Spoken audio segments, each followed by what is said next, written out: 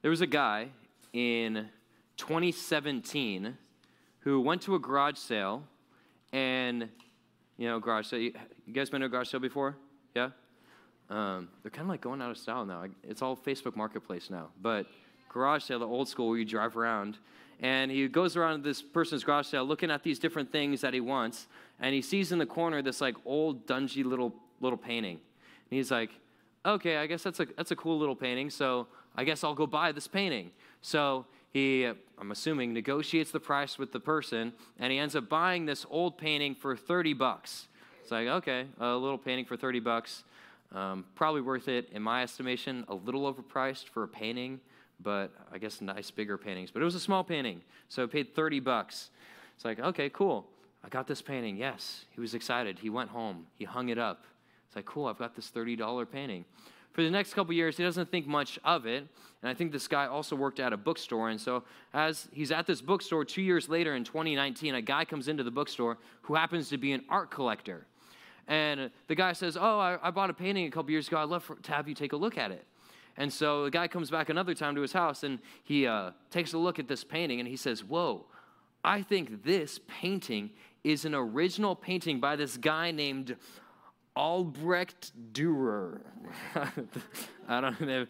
I even looked up how to say it, and it was like the YouTube video. It was like, Albrecht Dürer. Or like, I'm not even going to try. I'll Americanize it. Albrecht Dürer. It's this guy. It's like, man, I think this is an original painting by this guy. And the guy's like, whoa, that's pretty cool. And they take an estimated for how much this painting is now worth, because it's an authentic painting by this famous painter. And they estimate it to be about $50 million. $50 million. So this guy who buys a painting for $30 thinks, oh yeah, that looks like a $30 worth painting. And think about the chap who sold it. It's like, oh, here, you want to buy this painting? Oh, I think it's worth about like $30. And the guy who sold it for $30, in his mind, it's like, oh, just some old painting. Who cares? Yeah, $30. But to this art collector who saw it, he recognized how valuable it was. And luckily for the guy who didn't know, realized pretty quickly, man, okay, if I sell it again, I'm not going to sell it for $30, $40. It's worth $50 million.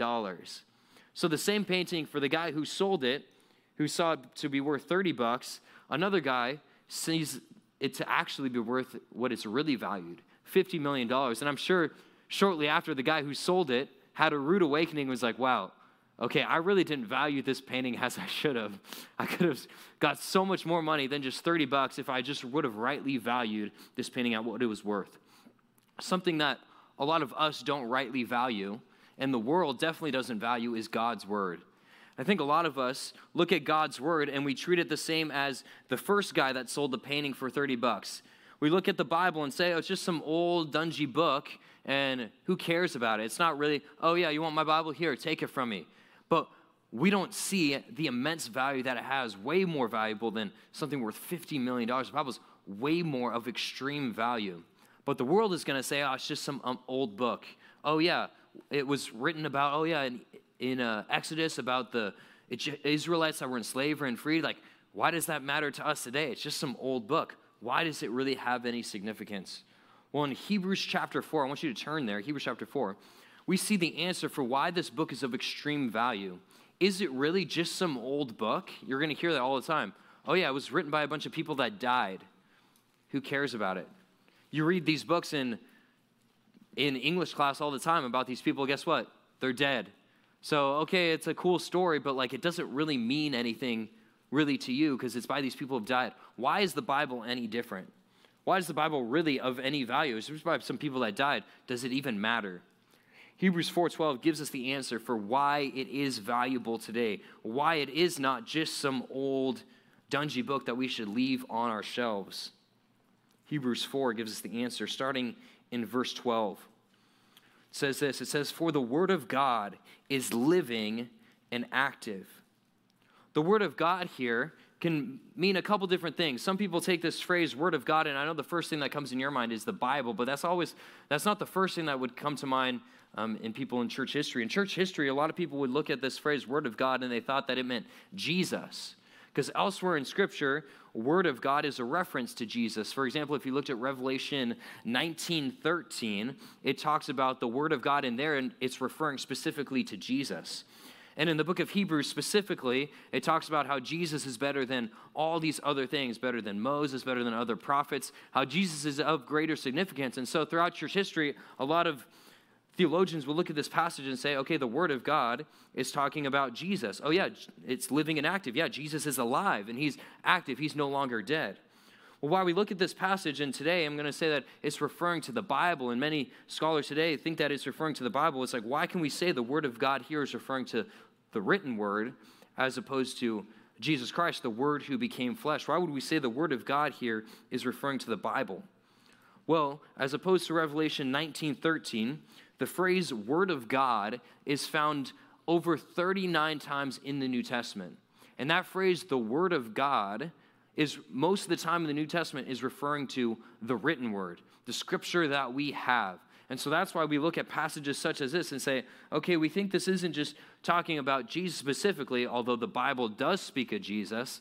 And so by saying that the word is talking about Jesus, well, how do we learn about Jesus? It is the Bible. It is almost a little bit connection there, but we think more specifically it's talking about the written word, the Bible, the scripture, the book that you have there in your lap. Gives a descriptor. The Word of God is living and active. Okay, living. It's not this book that is dead. Well, how do we know that the Bible is living?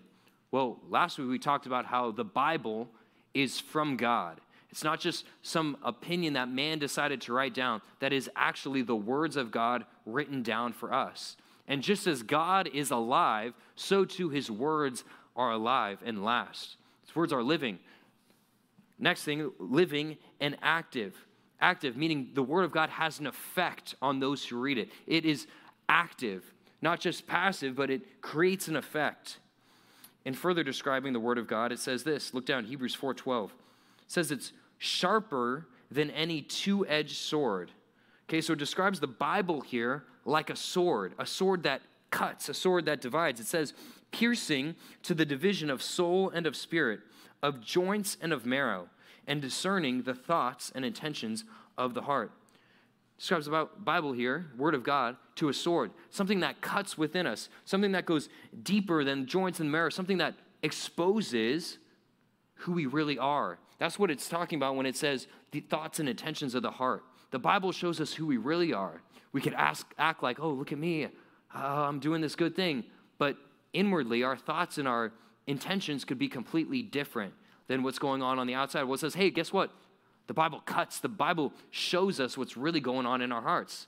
Passages such as like Jeremiah 17:9, where it says, our hearts are desperately sick. Who can understand it? It's like the thing that's going on inside of us, guess what? The Bible knows what's going on inside of us. It exposes that. Well, who's it exposed it to? Verse 13 says, no creature is hidden from his sight. Whose sight? From the sight of God. No one can hide from him. But guess what? All are naked and exposed to the eyes of him to whom we must give an account. Say, hey, the Bible not only has an effect and it's alive and it's active, not only does it expose and show us who we really are, but also it exposes us to God, the one who we're going to have to give an account to. One day we're going to stand before the Lord and we're going to be naked and exposed before him. And he's going to see everything that happened in our lives, every thought that we had, every desire, the one that we either acted upon or we didn't act upon, every feeling that we had. It's going to be shown and exposed to God, naked and exposed. The idea here of the word exposed is almost like, think of an animal. It's going to be a little graphic here. I know we're just starting. Where an animal, imagine who's about to be led to the slaughter we know a cow is about to become hamburgers. So a cow about to be led to the slaughter. Imagine its neck being exposed and about to be sliced, turned into a hamburger. That's the idea of the neck being open and revealed. The idea of, man, that cow is exposed right now. It's vulnerable. That's what it's going to be like us standing before the Lord. Our whole life is going to be exposed before him, going to be revealed. We need to listen to the word of God and pay attention to God's word, because it's not just some old book, but Hebrews 4:12 says that it is the forever standard by which we're going to be judged. We're going to be held accountable, and the record books are going to be open. It's going to say, how well did you do what Scripture commanded us to do? Did you live up to the standard that the Bible outlined for us? because it's the standard of which we're going to be judged, we would do well to pay attention to it.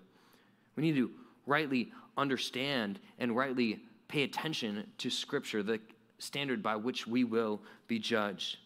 But starting there in the first section of this passage, living and active, it shows that this book isn't some old book that is irrelevant for us today. It's just as irrelevant, the Bible is, today as it was when it was written. It is timeless. First point I want you guys to write down is to recognize the timeless power of God's word. Recognize the timeless power of God's word. It's effective. It is powerful, living and active.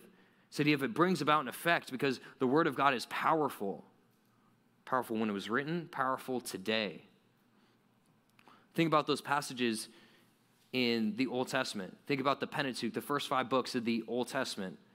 Yeah, they were impactful and relevant when Moses wrote them down, and they were helpful for the people in the Old Testament. Now, for us today, does it have any relevance today? Well, God's word would say, yeah, it has just as much power and just as much effect today as it did thousands of years ago. The Bible is not just some fad that was really important for a little period of time and died out.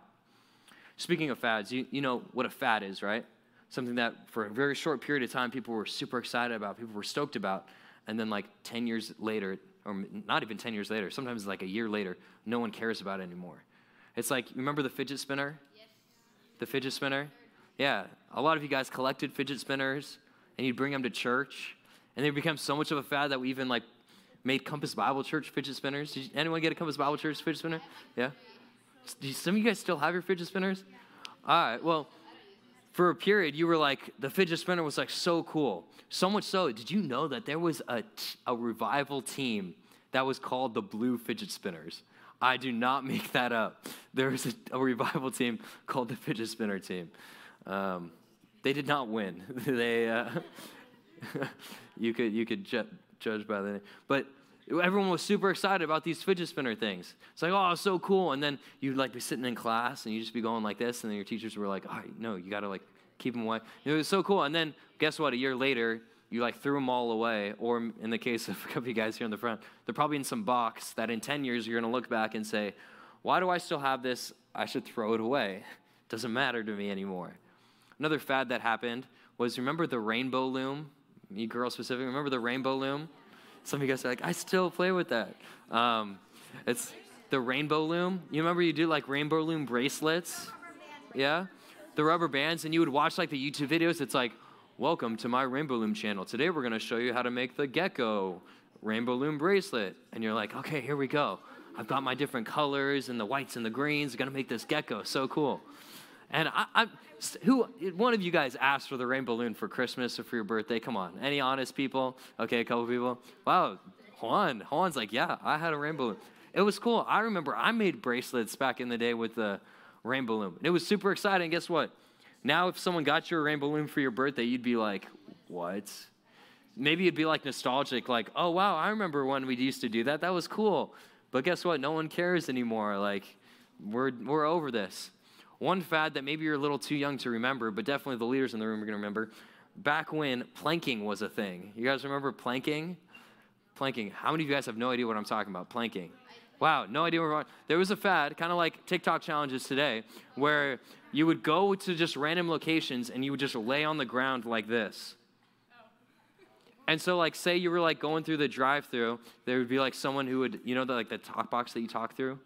To like take the order, someone would go and like lay across the top of it just because like, oh look, I'm planking guys, ha ha ha, and like people would take clips of like where they're planking, or it's like, oh, there's someone planking on the roof like of their house, oh, take a video of that, look at that, that's so cool.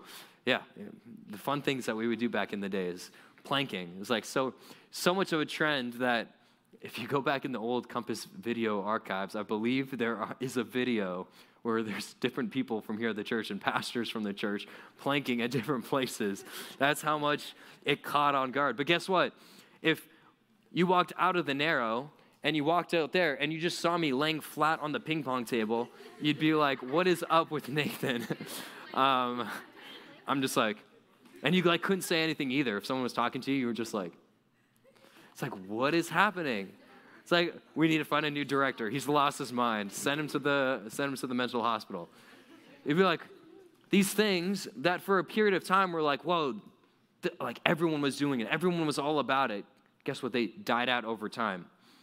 The Bible is not in that same category as a fad. The Bible is just as relevant thousands of years ago when it was penned to as it is today. Well, how do we know that? Well, did you know that the Bible is the best-selling book this year? Best-selling book this year. Guess what? The Bible was the best-selling book last year and the year before that, because the Bible is the best-selling book every single year. There is more than $500 million spent every year just in purchasing Bibles. Think about that. $500 million. More than 5 billion copies of the Bible have been bought over time.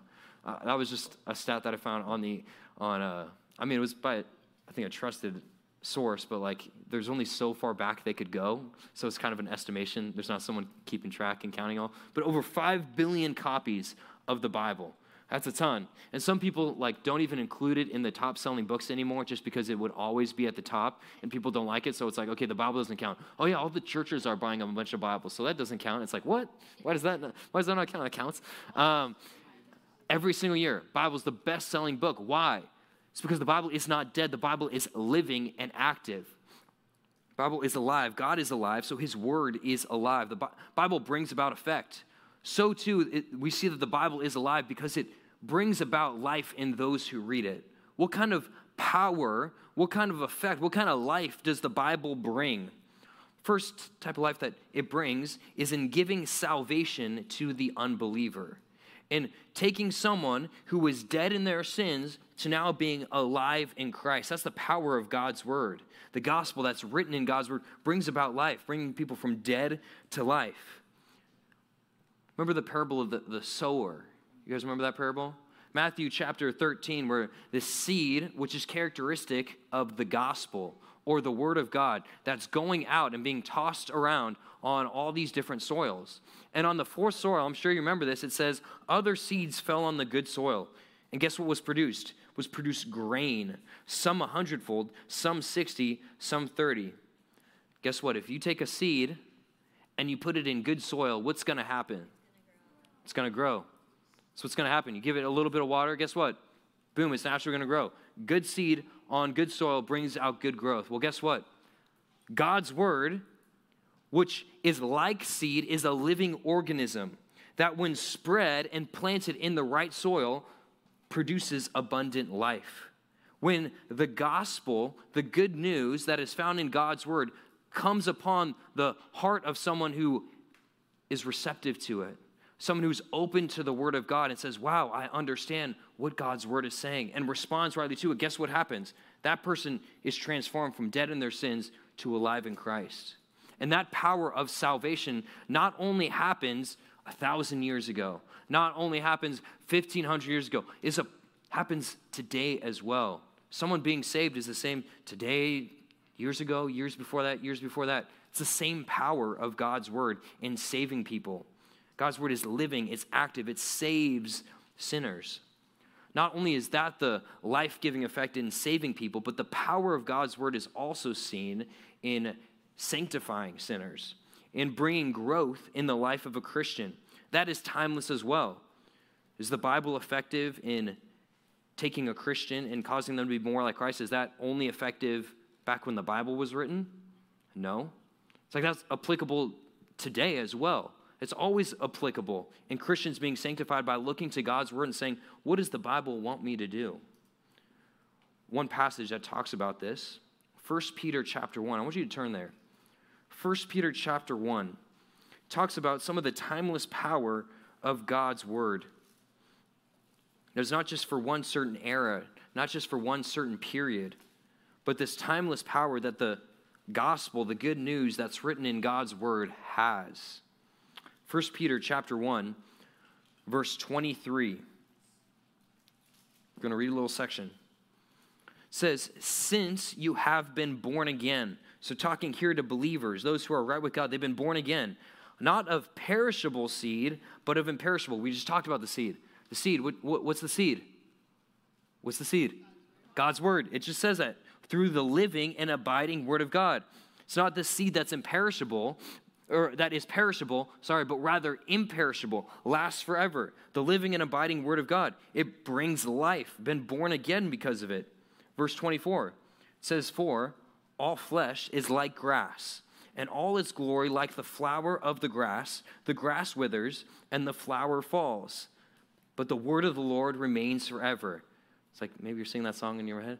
All men are like grass, but the glory is like it's like, you know the song that now it's going to be stuck in your head the rest of the service. But the word of the Lord. Yeah, it's like, hey guys, that song's stuck in your head. It's like, okay, we sung it before, but what is that verse talking about? It says all flesh, mankind is like grass. Guess what? It dies quickly. It's like you've got green grass in your backyard. You don't water it for one day. Guess what? It's like dead. And then the next day it's like dirt. It's like, wow, that was really fast. It goes so quick. Guess what? Our flesh, our bodies decay and they die quickly. Our lives are very short. And the glory, like the flower of the grass, doesn't last very long. The grass withers, it dies, the flowers fall, they die. But guess what? Verse 25, the word of the Lord remains, or in the song, stands forever. It lasts forever. God's word doesn't need to be changed over time. God's word doesn't die and is ineffective in 10 years. Doesn't become outdated. Lasts forever. Brings about salvation. Verse 25, but the word of the Lord remains forever. And this word is the good news that was preached to you, the gospel that you heard. Talking here to Christians that responded rightly to the good news. Goes on, it says, so, because of this, because of the good news that was preached to you, put away all malice, idea of wickedness, all evil things that you're putting, be done with it. Put away all deceit. If you're being hypocritical, the next one, hypocrisy and envy and all slander. These things, hey, you need to put off. You need to stop doing those things. Well, how would we know what God wants us to stop doing without God's word? Well, we've got our conscience. We talked about that last. It gives us some general guidelines through general revelation, but it's hard to know specifically what God wants if we didn't have his word. God's word is powerful to not only save people, but to show us how we are to grow in sanctification. What sins he wants us to stop doing. What things and thoughts and emotions he says not to do anymore. Brother, what he wants us to do. Verse 2 of 1 Peter chapter 2 says, hey, like newborn infants, long for the pure spiritual milk. It's like, hey, you know how infants really crave and desire milk? If they don't have milk, they start crying. It's like, be quiet. Be quiet. Or maybe it's got to go to the bathroom, but let's focus more on the hunger side. It's like, it wants the milk. It starts crying because it needs the milk. Just like an infant longs for milk, we also need to long for the pure spiritual milk, which is here talking about Scripture, God's word, that by it you may grow up into salvation. We should long for God's word. We should crave God's word, just like an infant craves for milk. When I think of craving, or just how an infant craves for milk, it makes me think of how some of you guys craved for In-N-Out at the park hangout.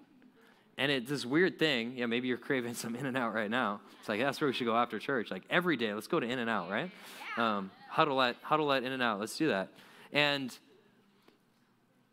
when we get to these park hangouts and we're walking over to In-N-Out, it's funny seeing how we've got this line formed behind me, and like you guys are all vying for position. It's like you're trying to jump in front because like, I want some In-N-Out. I'm hungry.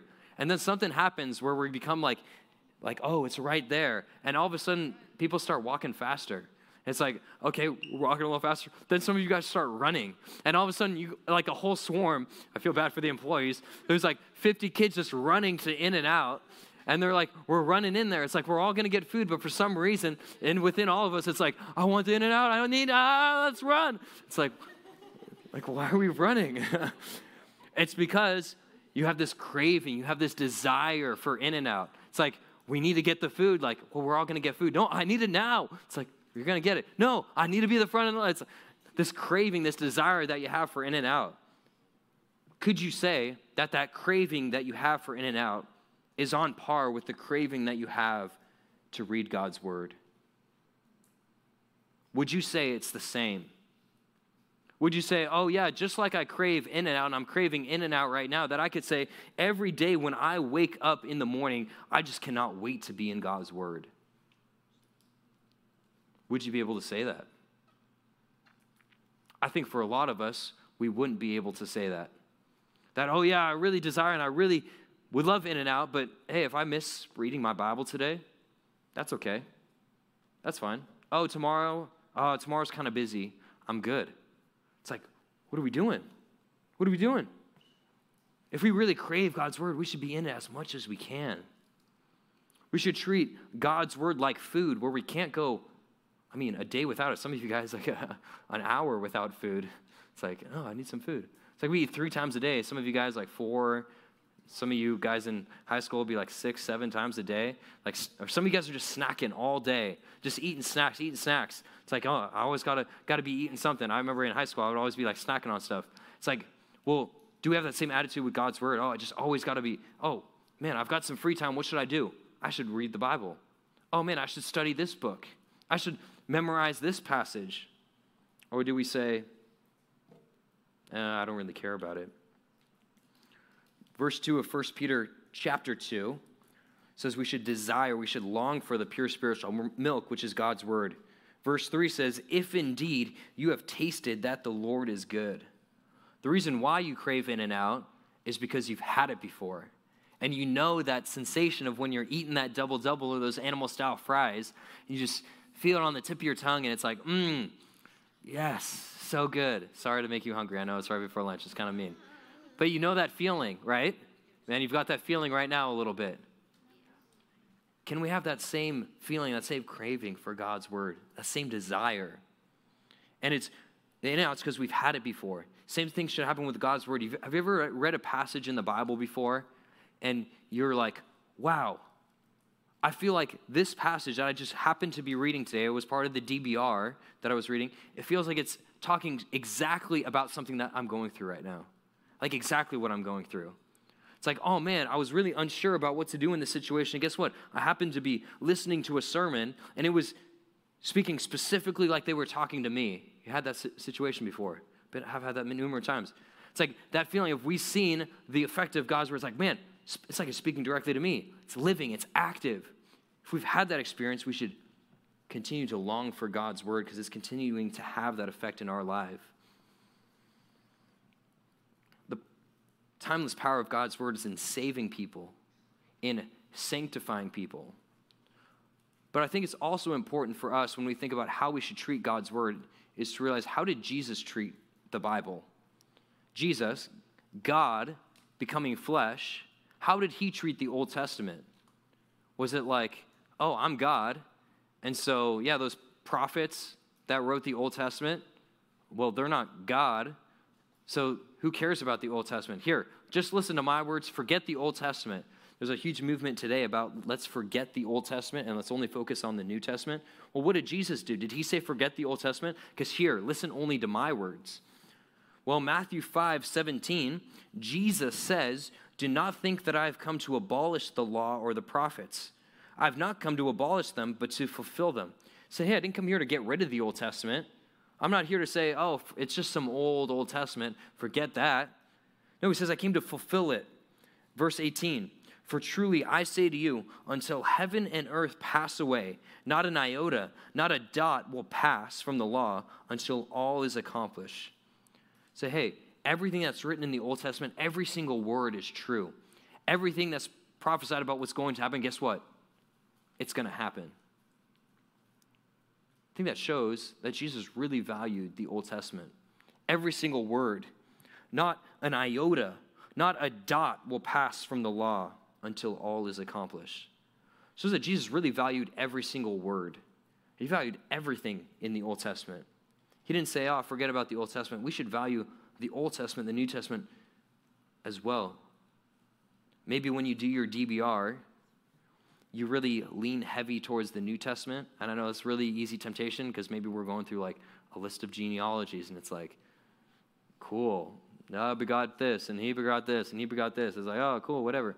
And in the Old Testament, we have like, oh, okay, I'll read the Old Testament, but the real focus is going to be the New Testament. It says, hey, we should value both.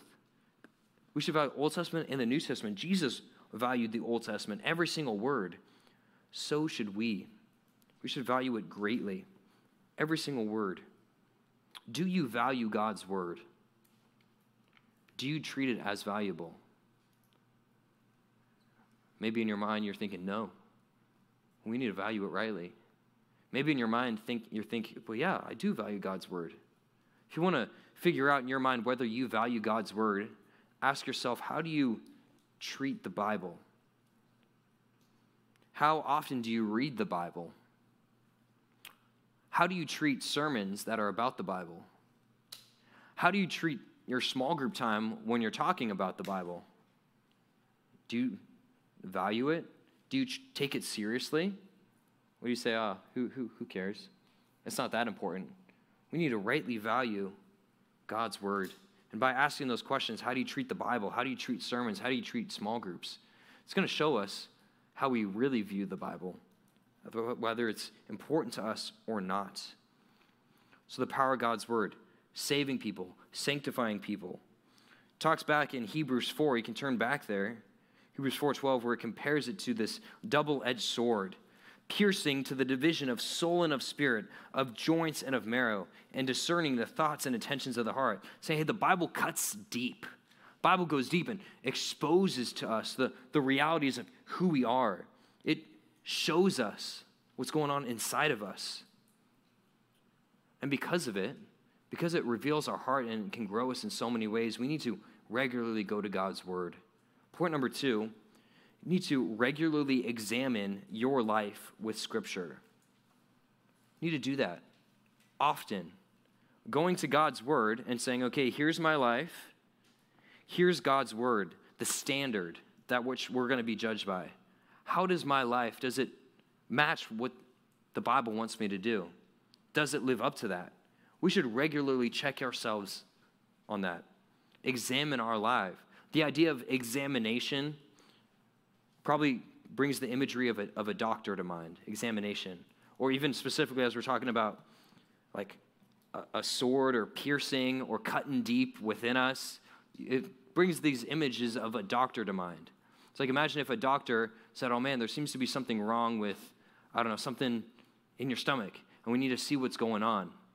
Well, what a doctor, if they really wanted to know what's going on, or they wanted to fix a problem, what they could do is pull out a scalpel, pull out this knife and say, all right, lay down here on the table. All right, here we go. We need to see what's going on in here. What we're going to do is cut you open. Okay, let's open this up a little bit. Okay, maybe if you really want to see what's going on, okay, let's put my hand in there. Let's see what's going on as the blood's pouring out a little bit. And obviously you're under, so you're not like feeling the pain. You're not like, whoa, look at me. That'd be really crazy. That would be really crazy. But the idea of the invasiveness of, wow, it really cuts deep. If the doctor really wanted to go know what's going on, it would search inside of you. Well, God, very much like a doctor, uses his word like a doctor uses a scalpel or a knife to expose the reality of our thoughts and our desires, really what's going on the inside. Because we can act like things are really good on the outside when inside of us, in our thoughts and in our heart, things aren't going well. Guess what? God's word exposes that to us. It shows that. By being in God's word, it will expose to us things that we need to grow in, things that are outside of us and things that are within us as well. We should examine our life regularly. That's why I worded it like that, the second point. Regularly examine your life. Because imagine if you said, okay, I'm supposed to go to the doctor every year, but I don't feel like going this year. Okay, I'll miss it this year, and then I'll miss it next year. And then imagine for like 25 years, you just like never go to the doctor. And then in like 25, 30 years, you go to the doctor and you're like, man, I'm not feeling well. What if the doctor in that situation said, oh man, there's something wrong. There's something very wrong. You've got this very serious illness. And unfortunately, because it has been 25 years, we could have caught this like 20 years ago. But guess what? Because you never came in and you never regularly got this examination, guess what? It's now turned into this really big problem. So too can sin fester and grow in our hearts and our lives if we don't regularly go to God's word. It can grow and get bigger and bigger and bigger and bigger until it's this great sin that, guess what? If you just were reading God's word every day, you would have caught it years ago. You would have not had that attitude that you shouldn't have had. You would have not said those harmful words that you shouldn't have said. You would have not been disrespectful to your parents like you were way down the road if we just regularly were in God's word, examining ourselves. We examine it regularly. One prayer that should be the prayer of us every time we go to God's word is written in Psalm 139, verses 23 and 24. And you should pray this every time you read the Bible. Before you read the Bible, you should pray to God, and this should be the focus of your prayer. Psalm 139, 23 says, "Search me, O God." Hey, God, look, check what's going on. Search me and know my heart. Try me and know my thoughts, and see if there's any grievous way in me, and lead me in the way everlasting. Say, hey, God, expose what's really going on inside. Show me if there's any wickedness happening in my heart, in my mind, my actions. Show that to me, so guess what? I can stop doing that, and you can lead me in the way everlasting, the way that you want me to live. Expose that to me.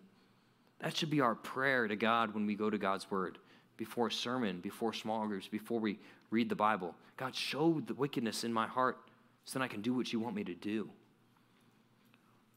We need to examine our life regularly. There's a couple categories of things that we should examine. If you're like, okay, what should I examine in my life? What things that the Bible might point out that I need to correct? First thing is our actions and our words. When we go to God's word and we read it, we should look at it and compare it to our lives and say, okay, what actions am I doing that aren't lining up with Scripture? What words am I using that aren't lining up with Scripture that I need to correct? Matthew 12:36, Jesus says, I tell you, on the day of judgment, people will give account for every careless word that they speak. Every careless word. We're going to have to give an account before God. Well, we should be very careful about the words that we use, about the words, the actions that we take. That's probably the first thing that comes to mind when we think of, okay, examining my life. Okay, what are the wrong actions that I'm doing? What are the wrong words that I'm doing? But we shouldn't not just look at the outward things that we do, but also look at what's going on within us. The next thing that we should examine, first, our actions and our words. Next, we should examine our thoughts. What's going on in our minds? What sinful thoughts are we having? We should look at our desires. What are the sinful inclinations of my heart? Those wrong things that within me I want to do. What are the feelings that I have? We don't think about that too often. Our emotions. Are my emotions godly or are they sinful? We need to look at the things within us, the things that another person can't say, hey, I know what's going on in your mind. I know what you're thinking. This is what you're thinking. You're like, that's not even close to what I was thinking. It's like, well, guess what? The Bible, by being in God's word, is exposing, the sinful thoughts that we're having that, oh man, I need to stop doing that. I should not have that wrongful desire. Matthew 5:19 says, for out of the heart come evil thoughts, murder, adultery, sexual immorality, theft, false witness, slander. These evil things come from our hearts, things within us that other people can't see. Think about our emotions for a second. Far too often we say, oh, well, that's how I'm feeling, so that's just what I'm doing. When it's like, well, is our emotions what the emotions that God wants us to have? It's like, well, I'm just angry. I'm just frustrated. That's just how I'm feeling. It's like, okay, I get that's how we're feeling, but is that how God wants us to feel? Well, if it's sinful anger, no, it's not. Oh, well, I'm just really worried right now. I'm just really anxious. That's just how I'm feeling. So God made me like this, so that must be what I should be feeling, is anxious. It's like, well, Philippians 4 says, do not be anxious about anything. So I think the Bible would say, God would say, we shouldn't feel anxious. You see how we can have these emotions within us and how quick we are to say, well, that's just how I'm feeling. And we don't ever correct and say, well, is that how God wants me to feel? And we'll even categorize it. It's like, I'm not anxious. I'm just a little worried. It's like, I'm not angry. I'm just a little frustrated right now. I'm a little tense. It's like when we went up to winter camp and we talked about being thankful and how we should be thankful and not complaining. And then we would complain after. and then someone would call you out and be like, hey, we're not supposed to complain. And you'd be like, oh, I wasn't complaining. I was just like expressing like my disappointment. What? Oh, no, I wasn't grumbling. I was just like saying that I didn't like it. It's like we laugh because those are the exact things that we did. We said, oh, yeah, I'm not being complaining. And we put these caveats into it. Oh, I'm not anxious. I'm just a little unsure about what's going to happen. Like, okay. Exactly, same thing, but in our minds, we try to justify it to ourselves. Well, guess what? God's word exposed is not only our actions or words, but guess what? Our thoughts, our desires, our feelings. We need to make sure they line up with Scripture, with what God wants us to do. Another thing to examine are our motives, the reasons for why we do the things that we do. You can do a lot of good things with really awful motives. And guess what? God does not care about that. God does not like that when you do good things with wrong motives. You need to ask yourself with everything that you do, why am I doing this? 1 Corinthians, verse 31, 1 Corinthians 1:31 says, so whether you eat or drink or whatever you do, what should be the motive? Do it all to the glory of God. Everything that we do, we should say, well, why am I doing this? Am I doing this for God's glory or am I doing this for my own glory? We need to examine our hearts. Figure out our motives. What's going on? Does it line up with what God wants me to do or not? Well, why should we do this? Why should we regularly examine our words, our actions, our motives, our thoughts, our feelings, our desires, our motives? It's because we're going to be held accountable to God one day. It's what Hebrews 4:13 says, that one day we're going to stand before the Lord, and guess what? No one is going to be hidden from his sight, but all are naked and exposed to the eyes of him to whom we must give an account. We're going to be exposed and have to stand before the Lord and give an account for every word, every thought, every desire, the feelings, those emotions that we had. Now I want us to stand before the Lord and be proud and say, yeah, God, I lived a life lining up with Scripture. Point number 3, we should live with God's judgment in mind. We should keep in mind that one way, hey, I'm going to be judged for this. That should really keep ourselves in check for everything that we do. Before you say something, say, oh man, should I really say that? Because I'm going to have to give an account for that. Oh man, should I really do that thing? I'm going to have to give an account for that. Recently, I went to my parents' house, and as I was visiting my parents, there were a couple cameras that they set up in their house. So cameras to like keep guard both inside and outside for when they're like gone and away, so that when they're gone, there's like, oh, can keep watch, see if anything's going on. Or they also recently got a Ring doorbell too. It's like, do you guys have a Ring? Like, just keep an eye on what's going on. And with these cameras, especially the ones that like are in the house, is like, I noticed that when I'm over, like, I'm not even necessarily doing anything wrong, but I'm just aware that like everything I'm doing is like being recorded right there. It's like, oh, thankfully they turn them off like when people are there, just when they're gone. But it's like, oh man, even just by nature there being a camera there, it's like I know it's not on, but like there's just okay, like don't do something dumb, Nathan, because they can go back and look at it. It's like don't do that. Or yesterday, going out door to door evangelizing with the evangelism team, and we'll knock on people's doors, and it seems like everyone's got a Ring doorbell now, like, or some version of that. And so we'll like knock on people's doors or ring on the doorbell, and a lot of times they don't answer, but just by nature, it's like, okay, I know I'm being recorded right now, and I'm like knocking on the door. I'm just standing there, and I feel like I need to smile, because it's like they're going to look back and see me there just like, hi. It's like I feel like I need to smile and like wave to the camera like, hello. It's like everything that I'm doing, I'm like second guessing and like, okay, be careful, Nathan, because everything is being recorded. It's like imagine if someone followed you around every single day, like with a camera crew, and was like recording your life. I guess that's some famous people because they have like their own TV show. But what if that person was like, All right. All right, Jacob Gomez, we're going to follow this camera crew. It's going to be following your life all the way around. And guess what? We're going to attach this like contraption to your mind that you can't feel it, but it's also going to record here on my iPad like every single thought that you have. It's like, oh yeah, Bryn, we're going to have a camera crew follow you around. It's not only going to tell us your thoughts, it's going to tell us how you're feeling and the desires that you have and your motives. It's like, oh yeah, guys, Jacob, you said when you hit the guy with the Frisbee, you said you weren't intending to hit him. Well, actually, we see here that your motives were actually to hit him with the Frisbee. Exposed. It's like, oh, Bryn, you were saying really nice things about your friends. Well, guess what? The thoughts showed that you were not actually thinking nice things about your friends. Exposed. Revealed. It's like, whoa, that'd be intense.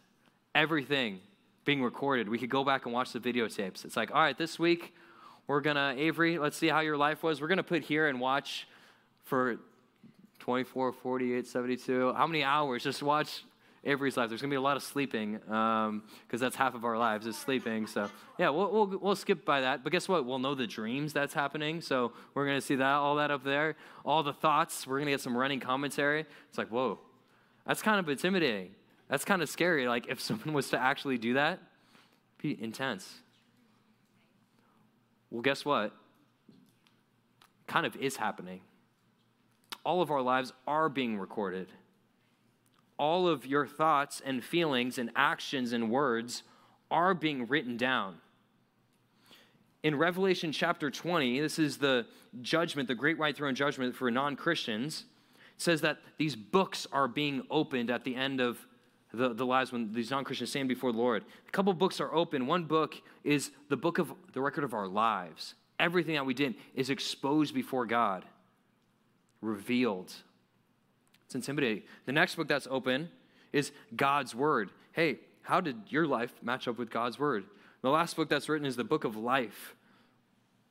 And in Revelation 20, you'll hopefully can go back in your small group questions and look through that passage and read it and answer the questions this week because we don't have small groups on Wednesday, remember that. But go through those questions still and think through that. Hey, we're going to have to stand before the Lord and all of our works, all of our deeds are going to be exposed. Does that mean if I live a really good life that I'm going to get into heaven because, oh yeah, all my deeds were good? No, it's not a matter of deeds earning our way into heaven, but guess what? Someone who has been changed by Christ, someone who has this heart transformation, guess what comes as a result of that heart change? It's a change in fruit. It's a change in the way that they live their lives. Yeah, does that mean they're perfect? Does that mean you're never going to tell a lie again? No. But guess what? The natural inclinations of our hearts are going to be different. We're going to say, oh man, oh yeah, I felt like doing this thing, but guess what?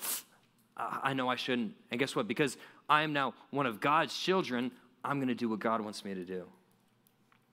You can live your entire life fooling your friends, fooling your parents, fooling your small group leaders to say, oh, yeah, they think I'm the good Christian kid.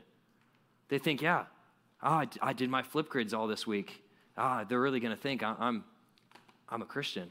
They're going to really think I'm a follower of God. Oh, yeah, I gave this good answer in small groups. I didn't really say what I was thinking, but I know that's what they want to hear, so I said those answers. Well, guess what? You can fool a lot of people. I was in junior high once, and I thought I was a Christian. I thought I was right with God. If you asked my friends at school, they would have said, oh, yeah, he's the good Christian kid. You could have asked my friends at church. They would have said, oh, yeah, that's a good Christian kid. You'd have to ask my parents, but they might have thought, oh, yeah, that kid was a Christian. But guess what? I knew inside of me I was not a Christian. It's not right with God. And guess what? If I stood before the Lord, God would say, hey, I know what's going on in your heart.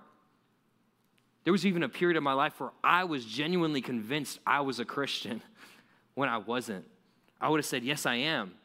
But if you looked at what was going on inside, sinful motives. Oh yeah, I would have been doing my flip grids just with you. I would have been answering small group questions like the good kid in the group. But what was going on in my heart? Wanting to get praise for myself, wanting to get glory and the commendation of other people. we're going to have to stand before the Lord, and really what's going on in our hearts is going to be exposed, whether we're right with God or not.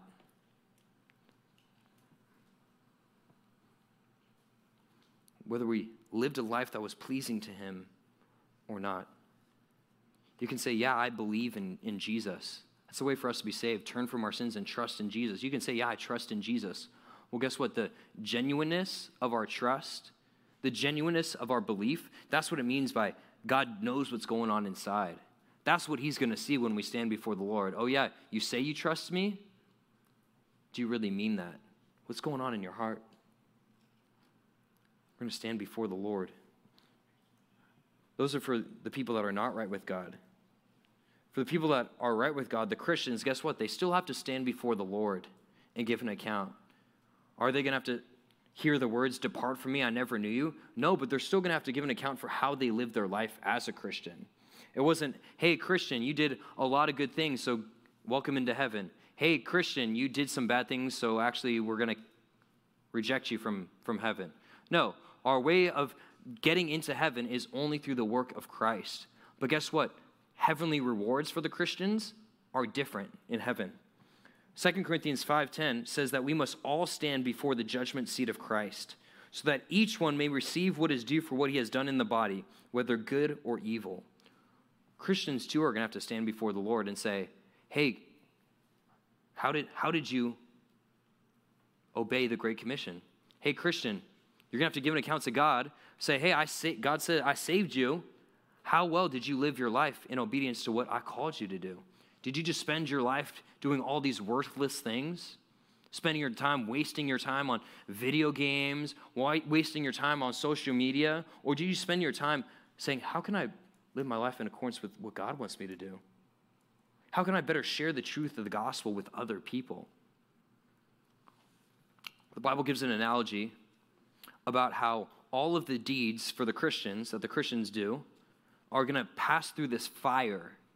And like materials passing through a fire, the deeds that we do that are worthless, that really are not significant, it compares them to wood, hay, and straw. And what happens when wood, hay, and straw pass through a fire? Burned up, they're gone. So all those things that the Christians do that were just a waste of time, that didn't matter in the long run, those are like the wood, hay, and straw that pass through the fire, and guess what? They're burned up. So the Christians that say, man, praise the Lord, he saved me, that's good, but guess what? I'm not going to have a ton of rewards in heaven because I kind of wasted my life. I wasn't super faithful to do what God called me to do. But those Christians that were faithful to do what God wanted them to do, those were like the materials that it says like gold and silver and precious stones that pass through the fire. And guess what? Passing through fire, it only refines them all the more. Those are the rewards, different levels of rewards that Christians get in heaven. Yeah, is every Christian going to be excited that they get to go to heaven? Absolutely. But there's going to be a different level of rewards in heaven that are going to be received based off how you lived your life here on earth. We need to live out the word. We need to be all about God's word. We need to long for God's word, crave it, desire it. May we do that this week better than we have past weeks. One final thing. You ever had a situation where you texted a friend and they didn't text you back? Yeah? They ghosted you. It's like, that stinks. You know what makes it worse is if you're hanging with a group of friends and that person texts one of your friends back but doesn't text you back. You're like, so you are on your phone. I see what's going on. You just don't want to text me back. Okay. Then you're like a little frustrated with them after. You're like, I can't believe that. It's like, they ghosted me. This doesn't feel good. Don't like that. It's a little cheesy, but are you going to ghost God? No, it's a little cheesy. God's given us his message, which is his word. Are we going to ignore it? You know what it feels like to have a text message ignored. Don't like it. How much more the God who created us, giving us a message, doesn't like when he's ignored? We should long for it, desire it, be all about God's word. It's not just some old book. It's applicable and relevant for us today as well. Let's pray. God, help us to be all about Scripture. Help us to love the Bible. Be eager to listen to the Bible. Be eager to do the Bible. Help us to not just say that we love your word, but to show it through our lives. God, we know it's not by a matter of keeping your rules that we're saved, but that once you've brought us to faith in you, that the right response is to, hey, I want to do what God wants me to do with my life. Help us to do that.